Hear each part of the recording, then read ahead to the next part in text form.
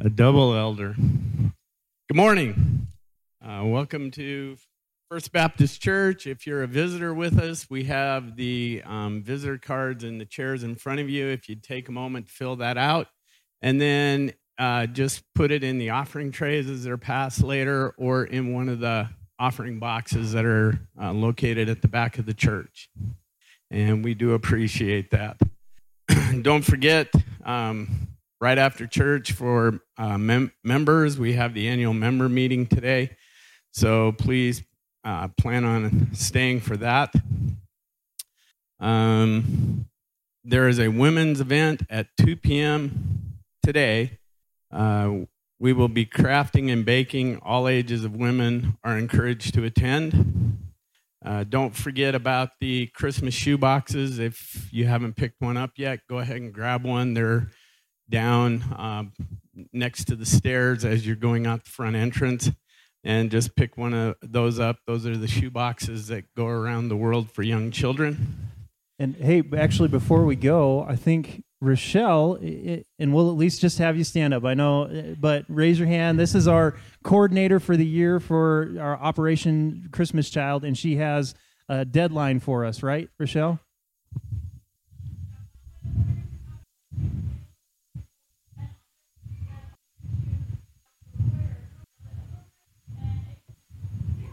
And thanks, Rochelle, for coordinating. Okay, and the Riverton Help Center, which is a unit of the Salvation Army, is gearing up for the 2023 Red Kettle campaign. They are looking for bell ringers, so if you're interested, the campaign kicks off on Friday, November 17th, runs through Saturday, December 23rd. Bell ringers are needed on Friday and Saturdays from 10 to 4. They have 3 locations, Walmart, Smith's, and Walgreens. You can sign up as a team, and if you have any questions about this, see Pat's store, and she will give you all the details. And then last, we have the Thanksgiving Day sign-up sheet. If you are someone who doesn't have any place to go for Thanksgiving this year, we have a number of families that are opening up, or folks that are opening up their homes to invite you in for Thanksgiving dinner. So if you have no place to go, the top part is for you to sign up. If you would like to be one of the host groups and one of the host families, the bottom part of this spreadsheet is where you would sign up. So we'll be having this go around here in just a moment. So no other announcements. Let's go ahead and stand up and do our memory verse. Do not be anxious about anything, but in everything by prayer and supplication with thanksgiving, let your requests be made known to God. Philippians 4:6. Father, we just thank you for your love and your mercy. Lord, we just ask that you would just bless us this day. Lord, just be with each family that's here. Lord, we just pray that you would just be with Shane as he brings the message that you've laid on his heart. Father, we just thank you and give you praise. In Jesus' name, amen. All right, brothers and sisters, everybody here at First Baptist. If you're new here, my name is Shane. I'm pastor here, and what a privilege it is to serve the saints here at First Baptist and in Riverton and Fremont County. We have been going through a pretty incredible journey, the book of Mark. We've been in there for a while, and God just keeps rocking our world, doesn't he? The Word of God is powerful, And we've come to this kind of middle series, or the end of this middle series, and we saw that Jesus was walking with the disciples towards Jerusalem, and his tone became very, very urgent.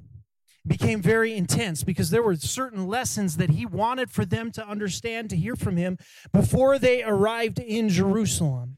Well, picking up in chapter 11, we find and we see Jesus and the disciples arriving at their destination in Jerusalem to major fanfare. And as we picture this, I always think about this idea of momentum. God taught me about momentum in a really complicated and hard way. Well, it wasn't complicated, but it was one of those interesting catastrophes. My family, when I was a kid, decided that we were going to go sledding, and we were going to go sledding on Casper Mountain. And if you grew up in Casper, there was one hill that was both the funnest hill, but also the most dangerous hill that you could possibly get on, because at the bottom of this hill was a huge leap into the parking lot where everybody parked to go and get onto the sled. And so the very bottom of this massive hill, and so there would be like parents would be like guarding the way that, last jump into the parking lot that would have been like a 20-foot leap into asphalt. You see where I'm going here? Unfortunately, this time it wasn't me making bad decisions, and I don't mean to throw my sister under the bus, but sibling rivalry, right? My sister, who's a very determined individual, she wanted to get to the very top, the very, very, very top of this hill, and she didn't tell anybody about it. And at this time, I think she was probably like a third or a fourth grader. And so we're all kind of sledding and going on, and all of a sudden we see her, and it dawns on everybody. Everybody's heart just stops when they see that she's at the very top of the hill and she's all alone. Nobody else has gone up there. She jumps on that sled and takes off like lightning. And she barrels, and you could just see all of the parents, including myself at this time. I think I was like a fifth or sixth grader, and I'm leaping, trying to grab a hold of her, but she's just going too fast, man. Momentum is a crazy thing. But the problem is, at the end of this momentum is going to be a devastating occurrence, and it truly was. She, at full momentum, hit that thing, and that was the first time I ever saw my sister fly, probably the only time. And it ended in her going to the hospital, and she's fine. She was fine after that. It was a pretty bad back injury. But when I think about Jesus entering Jerusalem, I think about this momentum, that all of a sudden Jesus shows up, and it's going to lead, this next week is going to lead to the cross. But we see Jesus enter Jerusalem as a king, He's been a prophet and a teacher up until now, but when he enters, it becomes very obvious. His tone is now a good king going to war for all of our souls.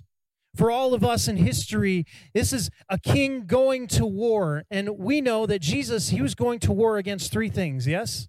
What were those three things that Jesus was going to war against? Sin.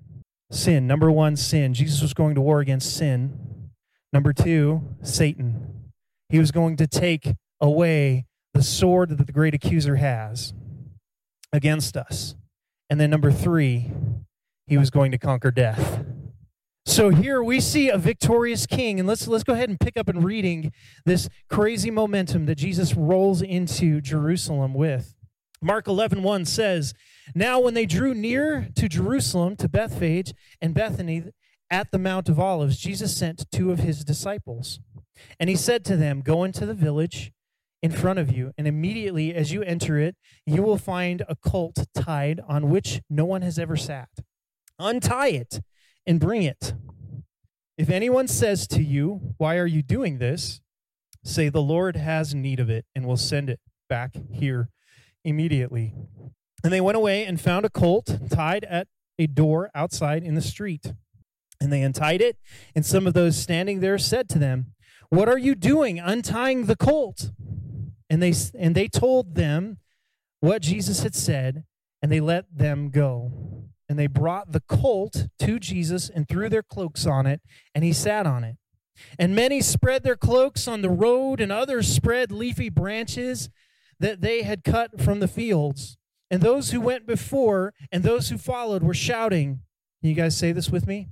"Hosanna! Blessed is he who comes in the name of the Lord. Blessed is the coming kingdom of our father David. Hosanna in the highest." And he entered Jerusalem, and he went into the temple. And when he had looked around at everything, as it was already late, he went out to Bethany with the 12. So today, I want to take us through a journey. Just in this passage, we see that when a good king goes to war, he brings a few things with him. And the first thing that we see that our good king brings to him with war is this: the fulfillment of prophecy. The fulfillment of prophecy. Now, prophecy, the word prophecy, I always like to take a pause and just kind of fill us in on what does the word prophecy mean. It just means a vocal piece of God, meaning the word of God being spoken is a prophecy. When God speaks, so a prophet is one who is speaking for God, one who is speaking God's word. And so that's prophecy. So here we see that Jesus is rolling in, and there's something really important that we need to notice, that he is fulfilling a prophecy that was spoken by a minor prophet, Zechariah. If you got your Bibles, turn to one of those minor prophets that are really hard to find. They're in the Old Testament. Turn to Zechariah 9:9. Zechariah 9:9. And it says this, Zechariah 9:9, "Rejoice greatly, O daughter of Zion. Shout aloud, O daughter of Jerusalem. Behold, your king is coming to you. Righteous and having salvation is he. Humble and mounted on a donkey, on a colt, the foal of a donkey." So we know, roughly speaking, that this was spoken of, Zechariah, 400 some years before Jesus would roll into Jerusalem on a donkey. So Jesus brings with him the fulfillment of prophecy. We know that Jesus was the fulfillment of every aspect of the Old Testament. We need to know that all of history was a build-up to the coming of Jesus Christ himself. It's like any good movie. There's a whole lot of stuff that happens, but you always build up to what we call the climax, yes? And that's when the big final battle happens. Well, we see that Jesus is announcing the fulfillment of this prophecy, that the Old Testament, what it's been predicted, is coming to pass. And so this prophecy will be completed. Why is that important for us to understand that our King brings with him the fulfillment of Old Testament prophecy? Why do you guys think? Here's the discussion portion of your sermon today. What's that? It's of God. We know that the word of God will always come true. When God speaks, it will happen. It will happen. Why is that important for us? Well, today, we need to understand that Jesus coming into Jerusalem was a fulfillment of prophecy. Therefore, we can count on the word of God to come true, yes? Because he proved it over and over through many, many prophecies, through many, many fulfillments of what the Old Testament said was coming. And why is this important for us? Well, because we hear things in the Bible from the Word of God that sometimes I don't think we quite believe. One of those, first one that came to my mind is that they will hate you because of me. You guys remember Jesus saying this? Anybody feel like they're like extremely hated? Some of you are shaking your heads, but let's be honest. I think the hate could be a little harsher, couldn't it? We have it pretty easy today, yes? We are pretty favored. There's some things going on, but I think for us, we need to look at the things that Jesus says and know that they will come true. And so there's this sense that if we're following Christ the right way, then that in and of itself creates enemies against us. So when we go in with anticipation and expectation that what we do when we're walking faithfully with God, are things going to get easier or harder? Harder sometimes, right? Harder sometimes. Yeah, they will hate you because of me. In fact, I think of Revelations 13, 7 through 8 as we talk about prophecy. Revelations 13 through 7 through 8 kind of tells us or connotates that there will come a time when the people of God are actually defeated. I want you to listen to this. Revelations 13, 7 through 8 says, "Also, it was allowed to make war," so this is regarding the first beast in Revelation. "It was allowed to make war on the saints." Who's the saints? We are. "And to conquer them." This is the first beast, and it says that he will be allowed to make war on the saints and conquer them, and authority was given it over every tribe and people and language and nation, and all who dwell on the earth will worship it. Everyone whose name who has not been written before the foundation of the world in the book of life of the Lamb who was slain. This is a prophecy. Okay, this is a prophecy. Is this going to come true? Yeah. And so there's a sense. Here's your encouraging word from your pastor. Did you guys know the church loses until something happens? This guy named Jesus steps in at our darkest hour, and he speaks a word, And he wins. He's victorious, and he's the victorious king that we're going to see arriving in Jerusalem. So maybe a takeaway for us is that we are not the ones who win the war. Jesus always is. But also hear this. This is kind of cool. What's another prophecy or word of God that I could find encouragement for us today that we know is going to come true? Well, one of the things that Scripture tells us in the Olivet Discourse or in Matthew 24 is that the whole world will hear the gospel. Isn't that encouraging? Let me read it for you. Matthew 24, 9 through 14 says, "Then they will deliver you up to tribulation and put you to death, and you will be hated by all nations for my name's sake. And then many will fall away and betray one another and hate one another, and many false prophets will arise and lead many astray. And because lawlessness will be increased, the love of many will grow cold, but the one who endures to the end will be saved. And this gospel of the kingdom," this is cool, ready? "And this gospel of the kingdom," what's the gospel? Oh, come on, church. Jesus paying the price for us on the cross, making us right with God. Right? "And this gospel of the kingdom will be proclaimed throughout the whole world as a testimony to all nations, and then the end will come." And then the end will come. There's some people that would look at that verse and say, well, if we want the end, if we want Jesus to come sooner, we better get to work preaching the gospel, yes? Now, I don't think we have that kind of power, but there's this encouraging that our gospel sharing will reach every ear and every corner of the world by the power of God. That's a prophecy that we can count on. Just as we see Jesus fulfilling the prophecy, we can count on what God's word has said. And that's cool for us today because that means that the Great Commission's success is guaranteed. You guys remember the Great Commission? What's the purpose of the church? Right, to make disciples, right? To make disciples. We'll sum it up really quickly there, to make disciples. And so the Great Commission, our success in the Great Commission is actually guaranteed. And did you know actually victory in life and in death is guaranteed? Another promise or prophecy that we have from God is this. Matthew 24, in that same Olivet Discourse from Jesus says, "Then will appear in heaven the sign of the Son of Man." Who's the Son of Man? Jesus. "And then all the tribes of the earth will mourn, and they will see the Son of Man coming on the clouds of heaven with power and great glory." Are you going to miss it? Probably not. It's saying everybody's going to see it, right? "And he will send out his angels with a loud trumpet call, and they will gather his elect from the four winds, from one end of heaven to the other." From one end to the other. That means what for us? Victory.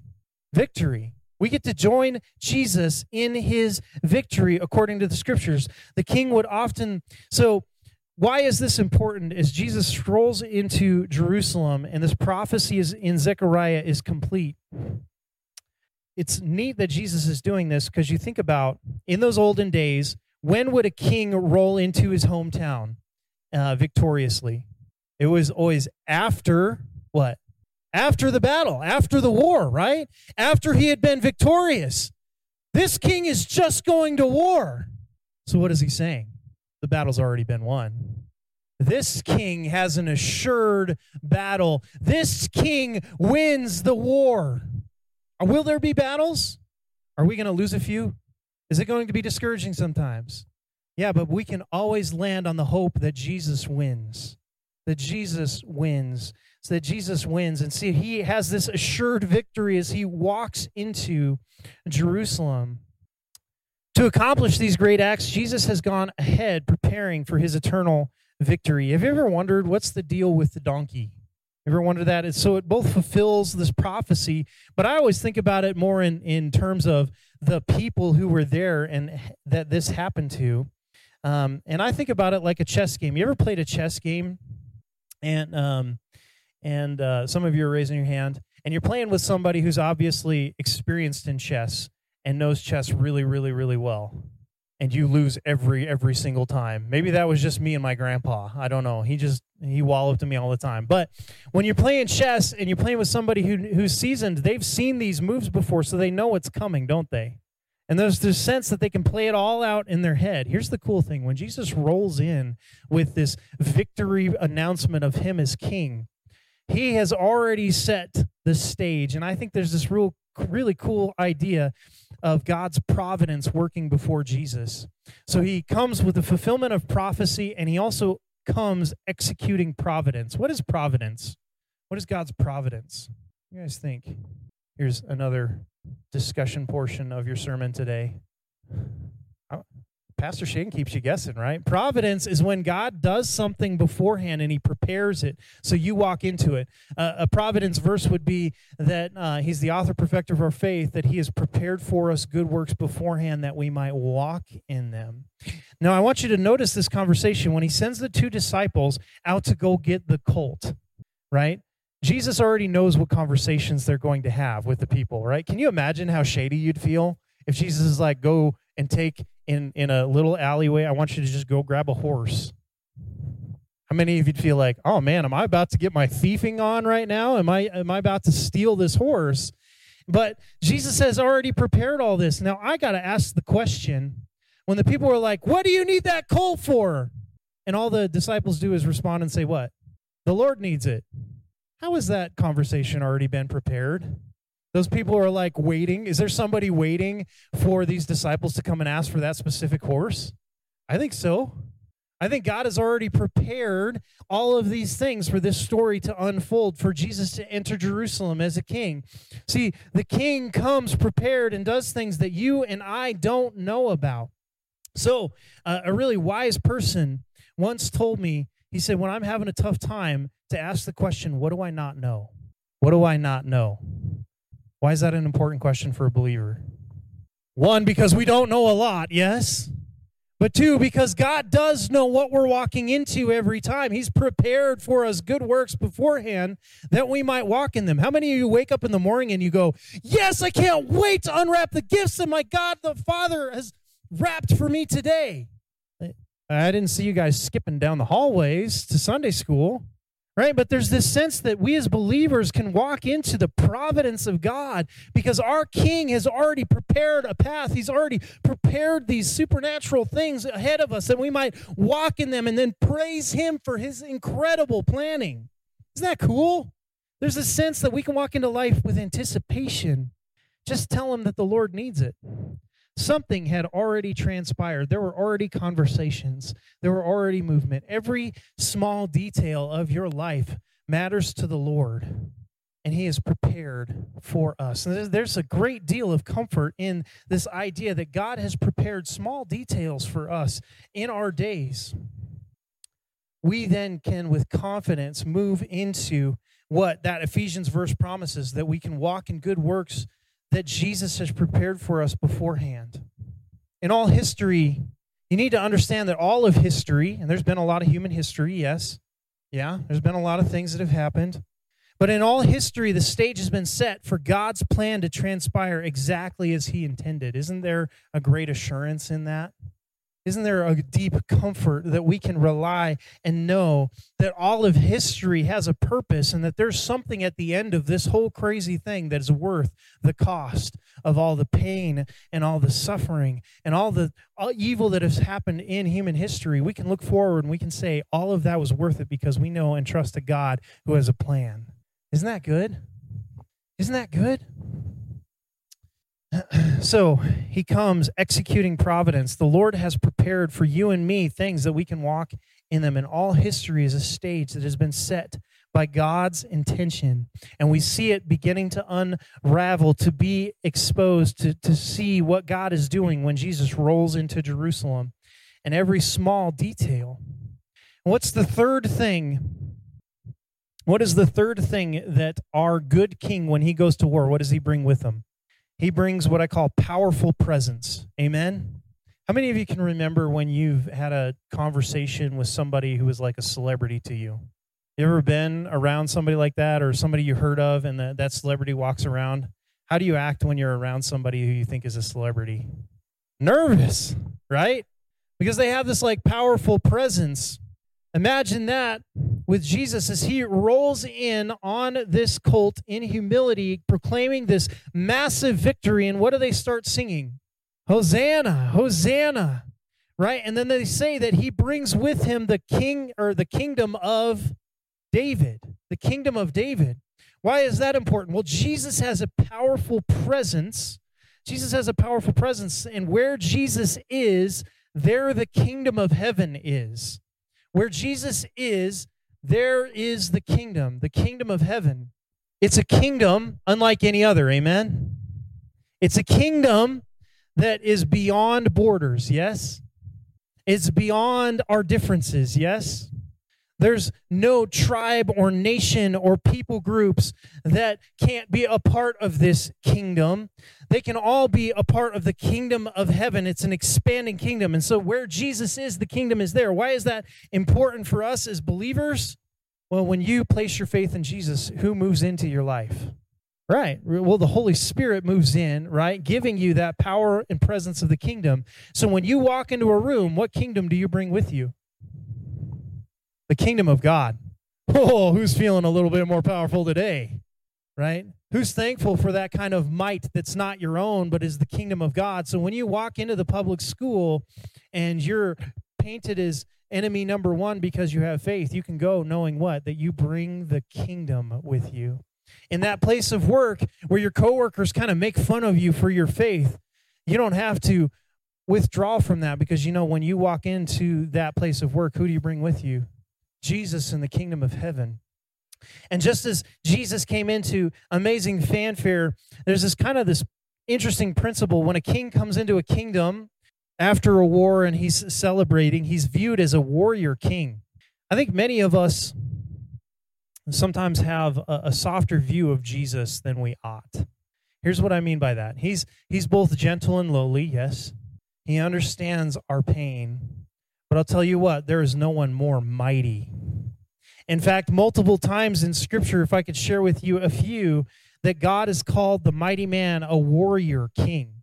The Lord, this is Isaiah 42:13, says, the Lord goes out like a mighty man, like a man of war. He stirs up zeal. He cries out. He shouts aloud. He shows himself mighty against his foes. Who are Jesus' foes? Do you guys remember? Sin, Satan, and death. I love that passage when I read about the warrior king who is going to battle on my behalf, and those foes, they better shiver. Zephaniah 3:17 says, the Lord your God is in your midst. What is he described as? A victorious warrior. He will exult over you with joy. He will be quiet in his love, and he will rejoice over you with shouts of joy. I don't know about you, but that's my God, yeah? My warrior king. My warrior king. He's gentle and lowly to me, but man, I'll tell you, if you stand against him and his people, look out. Because he is a mighty warrior. And for us, we need to understand that Jesus is building a kingdom on earth, and who is he doing it through? Us, right? See, he's building a kingdom of believers across the globe.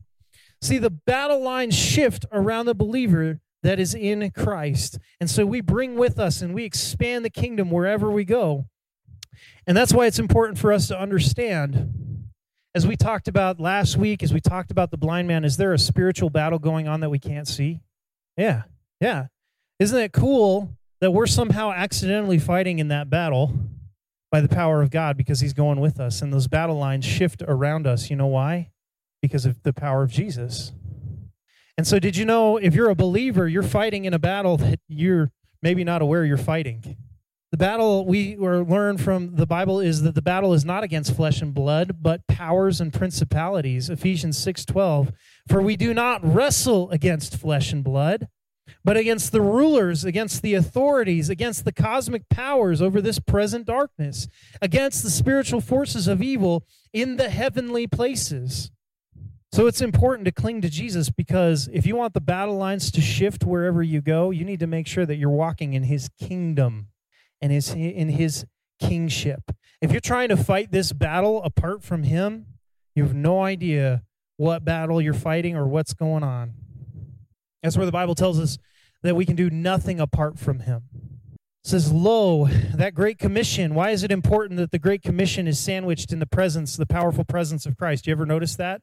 The Great Commission starts with, all authority has been given to who? to me. That's Jesus talking, right? So all authority has been given to Jesus. And then at the end of the Great Commission, what is it sandwiched with? He tells all of us, lo, I will be with you until the end of the age, right? Because we're going into a battle that we need the powerful presence of our King. And this is why I think some of you, as we think about, some of you would ask, well, what can I really do? What ministry am I supposed to be a part of? Anybody ever have that question? Where do I fit in the ministry of the kingdom? You ever have that question? Well, there's kind of this cool idea that sometimes you don't know until you show up, because there's this thing called the ministry of presence. When you come into the room, Jesus is going to give you what you need. The promise to the disciples is someday you will stand and you'll have to give an account of your faith before kings and before people in authority. And what does Jesus tell the disciples? I'm going to give you the right words at the right time. I'm going to give you the right words at the right time. And so there's kind of this cool idea, again, that we walk with Jesus, and oftentimes we're not going to see that power go out until we're present. Ministry of presence means wherever you go, you get to be present with Christ. And I like how the passage ends. And it just makes me think of a roaring lion. Our God is a roaring lion, yes? The Lion of Judah. The Lion of Judah, we call him. But at the end of that passage, he scopes out the battlefield, doesn't he?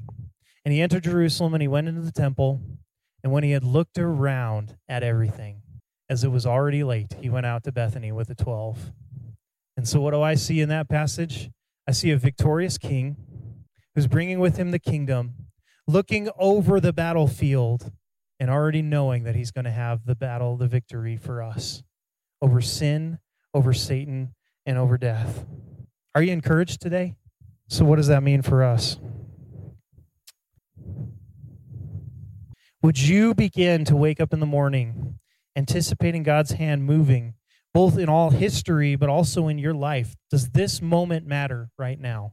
Yeah, it does. Does what you do matter right now? Yes, it does.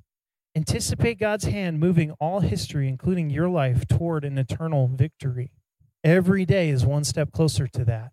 Small groups, I just want to leave you with this. Would you, as you discuss with one another, how does it make you feel to know the victory is won, but not yet?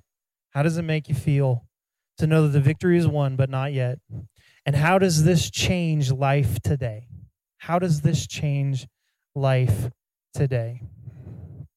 I'm going to have our elders go ahead and grab the plates. I want to give you a second. Would you just maybe bow your heads, close your eyes? Would you consider what it means for our good King to go to war on our behalf, but that the victory is already won in him? I want to give you a time to respond and a time to give. And one of the cool things about our giving is that we're giving to the kingdom of God, which we know is victorious. There's no better investment in this world, amen, than to an investment that you know is victorious in the end. And so I praise God that we can give of our resources to him. And I want to encourage you, if you're here, would you worship God in that way? And if you're here and you're not a member or you don't know, find a way to worship God in all of your life, including your giving. It doesn't have to be to this church even, but be a part of the kingdom expansion across the world. I'm going to pray. I'm going to play for us while the elders pass out the plates, and then we'll close in prayer. Would you pray with me? Lord Jesus, we just pray that you would take our giving, Lord, that you would multiply it to expand the kingdom, and that, Lord, you would be glorified in all that we do, in all that you've prepared for us to walk in. God, I pray that we would walk in those things and that we would rejoice and glorify you as we see your providence. We thank you that you're a God who fulfills the prophecies of the Old Testament. And God, we thank you that you are a victorious King with a powerful presence. God, it's in your name that we pray. Amen. Hey, church, just a couple things before you go. So if you are a visitor, I just want to encourage you, if you're new to our church, would you fill out either one of those things in the front of the chairs, or we have a clipboard in the back that you can fill out.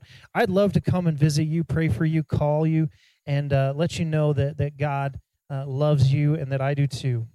And then we also have our annual meeting. I think we'll adjourn for probably 5-10 minutes and then come back in here as we do the family meeting about the year and approve things like the budget and rejoice at what God has been doing in our church all year.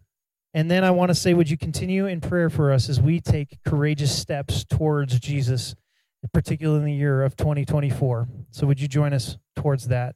And guys, go in the name of Jesus, remembering that he's already victorious in every room you walk into. We pray that in Jesus' name, right?